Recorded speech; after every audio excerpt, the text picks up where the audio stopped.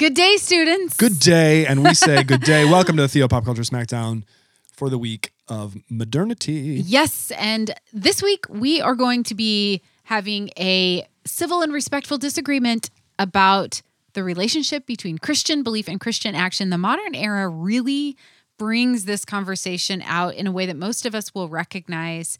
And it's really a series of questions. What is the relationship between belief and action? Which one comes first, chicken or the egg? Should you act in a way that is Christian and that shapes your belief? Should you believe first and then demonstrate that belief through action? It's a really complex conversation that is very, very much alive and real today. Indeed. Do you have a story about belief or action? That kind of tension that could kick it off. Yeah. Let me think for a second. Maybe do we have an artifact we with do, this? While I do. think do the artifact while I think of a story. We have a Christian blog called Christian Motivations, and that's the blog. It's called Christian Motivations. Christian Motivations. Oh, there it is. Yes, and there is a blog entry that is about the relationship between belief and action, and it includes this charming little household decoration. It's one of those like kind of farmhouse like style a chalkboard thing sign that says your beliefs don't make you a better person, your behavior does. And it's a discussion about that's our artifact. Yeah, right the there. artifact basically is arguing that it's not so much your beliefs, it's your action. Yeah. I like the artifact just being that chalk sign. I like it too. I like the chalk sign. Just that the chalk sign. Got to post that. Your beliefs don't make you a better person. Your behavior does. That's something like you would see hung in like your aunt's house or something like that. Oh, it's totally something that would it's kitchen kitsch material. Kitchen kitsch material. For sure. I love it. I thought of a story that for me really brings this home in a way. I think it makes it maybe even a little painfully uncomfortable for our audience. So get ready for it. So there's a New Testament scholar. His name is Bart Ehrman. He teaches at the University of North Carolina. And he's not a Christian. So he teaches Bible, but he teaches it from like a secular kind of like literature and history and language kind of perspective. And I heard a lecture that he gave one time, and he was talking about an experience he had in a classroom with his students at the University of North Carolina. Okay. And the story goes as follows. Bart Ehrman says that on the first day of class, this is like introduction to the Bible at a state institution. So they would be teaching the Bible very different, from the way that we would here at George Fox. Right. But, in the South there, in North Carolina, not really the South, but the Southeast, the South broadly. There's a kind of a cultural Christianity that's kind of like in the water, even in a way that's not really in Oregon so much. For sure. So Bart Ehrman, in order to kind of like expose that and to expose this issue of belief versus action, he says to the students, "Hey everybody, welcome to class, blah, blah." He introduces the class as an introduction to the Bible, blah, blah, blah. And then he says, "Oh, by the way, could you just raise a hand in this room? Just raise your hand if you have ever read the entire Harry Potter series beginning to end." And of course, the hands just shoot up, right? It's a big lecture hall. There are like 300 students in the lecture hall, and like 250 hands go up. Right. Because and probably if we asked our students here the same question, I wonder how many hands would go up. Oh, yeah. Well, my hand would go up for sure. There you go. I would be like one of the 50 who hasn't. I've seen some of the I movies. saw the movie. I'm not against it, but I'm not for it. I'm just kind of like, okay. And then he's like, "Oh, okay, cool." And he goes, by the way, how many of you believe in this room, like your actual belief, you believe that the Bible, the Christian Bible, is God's holy word? Like you believe, in fact, that the Bible is like a letter, like a letter for faith and practice and love that God wrote to humanity. Just don't be shy. It's okay. I don't believe that, but if you believe that, go ahead. Can you raise your hand? Almost the same number of hands go up as read the Harry Potter series. Right. Do you see the setup coming? I do. Oh, I really do. It's brutal. Okay, quick. Who has read the whole Bible? It's like 14 people out of 250. He's like, wait a minute. Wait. He's like, wait. He's like, wait, are you saying for like over 200 of you, are you saying that you believe God wrote a divine book, which isn't, granted it's long, but it's not that long. Wrote that book, bequeathed it to humanity with divine instructions, and you're like, nah, I haven't read it. And I think that's a very challenging point for Christians, because it's like, wait, like, what is the relationship then in that case? Like, say for those students, like, look, students, we're not talking about you out there. We're talking about this other group of other students who are total hypocrites. Right. This doesn't apply to us at all. But just imagine Just in case. what it might be like to hold a belief that's that serious and then to act on it in a not serious way. in a totally not serious way. It would, at least at the very minimum, it would raise the question, which we want to debate in front of you here on the pod, about what is primary. Like, is that belief, is that raising your hand primary that you said you read, that you said you believe it's God's word? Or is the action primary where you didn't raise your hand that meant you didn't read it and you don't actually believe that? Like, does it mean you don't believe it if you were in that class and you didn't raise your hand for reading the whole Bible? Right. Can you believe it but then not do it? Does that even make sense? I guess that's what's at stake. That's right. So we are going to argue this in front of you all, and then we want to hear from you as well. And I'm actually pretty excited about it. Why don't we just pick a position that we think we can argue the best? Do you want to flip a coin or do you just want to pick one?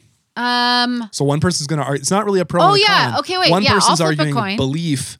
You got the keys. You keep trying to encroach. That's true. Did you just hear that, students? She tried to take over the coin flip. I forgot. She tried to take over the coin flip. I will flip this coin. forgot. I'll flip the coin and then you can choose if Okay. you get it right. Okay. Go ahead. Tails. Correct. Aha. Okay. I flipped it the once, but it was done. subject- And then I flipped it again while you Okay, called. So okay. you were wrong the first time, but right the second time. We give it to Oh. you the second time. Okay. Okay, on the subject of which comes first, which is most important, belief or action, I'm going to choose action. Ooh, action for you. And that means I get belief. Okay. I lost the coin toss though, so that's what I get. Do you want to go first or do you want me to go first? You go first. I Okay. think I went first last time. All right. All right, 3 minutes. 3 minutes to argue, 3 minutes for you, 5 minutes to talk, and then we'll wrap it up. Okay, and go. Belief. Yes, I'm arguing for belief. Belief is primary, my friends. We act on our beliefs. We act, and action is totally meaningful. Indeed, you could say they go together, but really that first spark comes from what you believe. Jesus, this is the Christian message. Jesus doesn't give us a chance to just change our naughty actions. That's childish spirituality. Jesus wants you to be a good little girl. Jesus wants you to be a good little boy. That's a very moralistic kind of way. It's not about following rules. It's about our minds. It's about our hearts. It's about our souls. Does anybody even believe in a soul anymore? Raise your hand if you believe in a soul. Our heart gets transformed first by Jesus. Then the actions come. And by the way, I can say for my own self in my own conversion and spiritual story when I was in college, when I really kind of came to Christ really for the first time on my own, this was totally true in my own conversion story. I committed to a certain kind of belief, and then my actions kind of admittedly and to my shame kind of lagged behind a little bit. And they still do, of course, but it took a little while for that to catch up and get in line with the new kind of heart transformation. The book of Romans, a great book of the Bible that Martin Luther loved, go Luther, chapter 10 says this, and I'll read from Romans. This is Romans 10:5, just some excerpts. Moses writes this about the righteousness that's by the law. The person who does these things will live by them. But the righteousness that is by faith says, do not say in your heart, who will ascend into heaven, that is to bring Christ down, or who will descend into deep, that is to bring Christ up from the dead. But what does it say? The word is near you. It is in your mouth and in your heart. That is the message concerning faith that we proclaim. If you declare with your mouth, Jesus is Lord, and believe in your heart that God raised him from the dead, you will be saved. Yes, I acknowledge, by the way, that declaring with your mouth is an action. But notice, like, you have to believe it. Like, you have to believe it. For it is with your heart that you believe and are justified. And it is with your mouth that you profess your faith and are saved. As scripture says, anyone who believes in him will never be put to shame. If this whole thing were just about actions, like doing stuff, we don't really need the Christian message, actually. We don't really need Jesus. We don't really need any of the specifics about heaven and hell and the creeds. Well, who even needs the creeds? Probably a lot of you out there who are Christians, or even if you're not, some people who have really amazing lives of pure and wonderful action out there in the world without any of the specific Christian beliefs. So if you can have the actions without the beliefs, and if action is primary, what's the point of having the belief at all? Right? What we would just need is just like social organizations that help orient us around some commonly agreed good goals. Christianity is not a social movement to produce good behavior, though. 15 seconds. Oh man, I had some other points there, but you know what? I'm just going to end with that. Christianity is not a social movement to produce good behavior. It's about your belief in your heart. Whoa.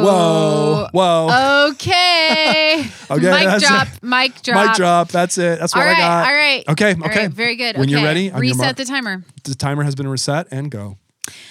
All right, students. If as Dr. Doak said, actions were only about do-gooding, maybe I would agree. Maybe I would agree with his argument here.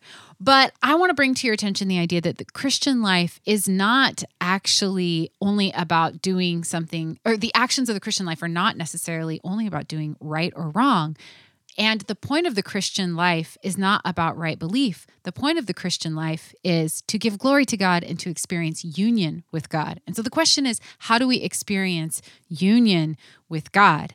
I want to bring up one of the Martin Bookburner Luther's least favorite book deleter, Luther's least favorite books, James 2, verse 14 through 16.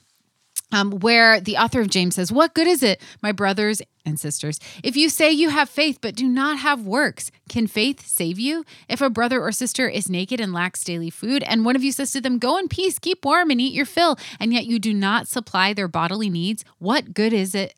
What is the good of that? So faith by itself, if it has no works, is dead." And so that makes me think about the earlier illustration that you brought up, Dr. Doak, about Bart Ehrman and his class of Harry Potter Bible readers.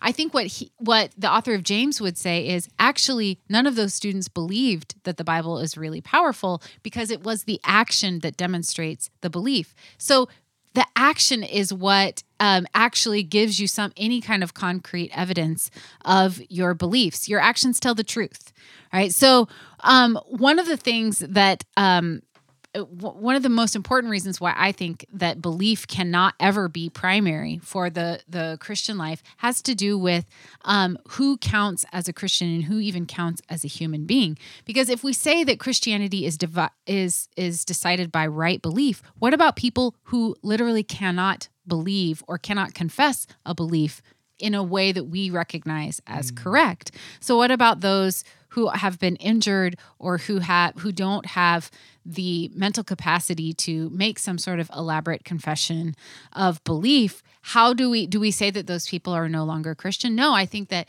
we can welcome them into the body of Christ, and we can welcome them into experiencing union with God in part through action. So the action that I am talking about in this case are Christian rituals and rites and celebrations of the union available to us with God. And I'm talking specifically about actions like baptism and communion. So we may not be able to have like the extraordinary brain power of Martin Luther, but we can still experience union with God, and we can still give glory to God by receiving the presence and the divine life of God through those actions. And time. Perfectly timed. You'd think we'd been doing this now for quite some time. Ta-da!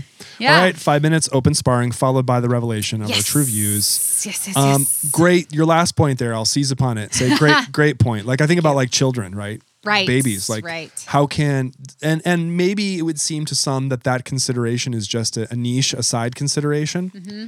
But I think it's bigger than that. I mean, there are, a lot of children who don't make it to the age where they can make a certain belief declaration. It's like, what are we to think that God is doing with that, right? If belief is like this sine qua non, like nothing can surpass it, or people with different abilities or just a different, kind of like way of thinking or the way their mind is oriented, or, there are people with mental illness and just all kinds of things. And so I think that's a serious point that someone would have to deal with if they believed what I argued, and it was a good point that you made. Well, I appreciate that, but I'll give you the counterpoint to that I think that most people who would argue that, to use an academic term, the primacy of belief, that belief is first. A lot of times there's an argument for what's called the age of accountability. Some students might be familiar with that, which basically says that God has a special grace or a special relationship to children and maybe even people who have mental health or disabilities, who are not able to confess in a way that traditionally people would recognize as like a valid confession of faith. And so they would say that, well, they fall under a special class of people who are protected and graced by God, Right. because they don't have that capacity. Right. So I think that there's a way, if you want to argue for the primacy of belief, you can figure out a way around it Sure. by having this special category of belief. I thought that you did a really good job of really, embodying the spirit of Luther, which It came alive in me. yeah. I thought felt you it. did a really good job. I was back at the diet of worms. The worms, I guess, Worms. technically, but Yeah. Well, I mean, I think you make a really good point about the whole, like, the Christian idea and biblical idea, not just Christians, of repentance, right? Like that it kind of encompasses, it seems to imply some sort of change of mind. Sure. So yeah, I thought that was good. Yeah, thanks for that. What if I put this back to you argumentatively? So your view could lead to the idea, my view could lead to the horrible idea that you could just believe things in outer space in your mind and never act them out. Your belief, though, could it not lead to the horrible idea that you could just reject actually Jesus's teachings and all of the spiritual like uniqueness of Jesus and just do kind of some right things and treat people the right way, and boom, that's it. You go to heaven, you're good, whatever the words you want to use, and it doesn't actually have anything to do with Jesus. I think that is. I think that if you define this like giving action, like if you say that Christianity is primarily about action and you define that action as moral action, then yes. But I think if you say that Christianity is primarily about action and you define that as like Christian ritual, then no. So like, what is the action that establishes a relationship with God and gives you like that special relationship with God?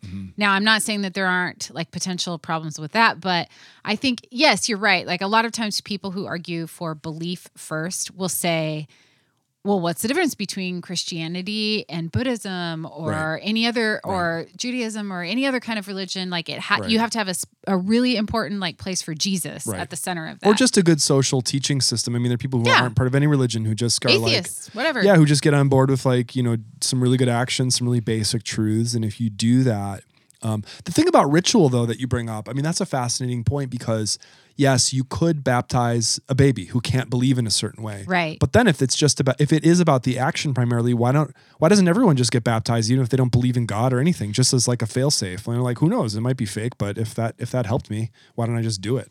Yeah, I think that is the counterpoint to that, right? Like that there ought to be some sort of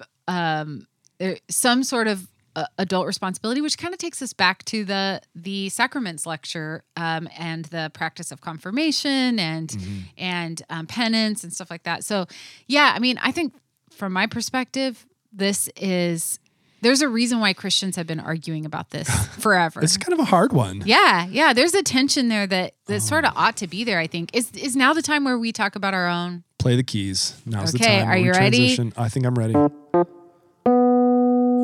That was a good one. Thank you. Dr. Payne, what is your actual belief, dare I say, about this? Aha. What is your action about My this? action. I confess as an action. Yeah. I think that honestly, I think they're supposed to be in tension with one another, this idea of belief and action. And the canon doesn't actually like answer that definitively. But if I had to weigh in, I'm sort of a Jamesian in this. I'm sort of an action Given the oriented edge to the guile. action. Yeah, just because really actually from my perspective, you said it so well in the Ehrman that college lecture illustration, because I think that if there's not some sort of action, then it's hard to really, people can say they believe all kinds of bizarre conspiracy theory things. Yeah. But I think there's a difference between saying like, yeah, I think some kind of wild conspiracy theory is true and then acting on that. So, yeah, I don't know. What about you? Well, it was funny while I was reading the Romans chapter 10 thing and arguing the point, while I was reading it, and you noticed my discomfort because I felt the need to jump in and editorialize when I got to verse 9.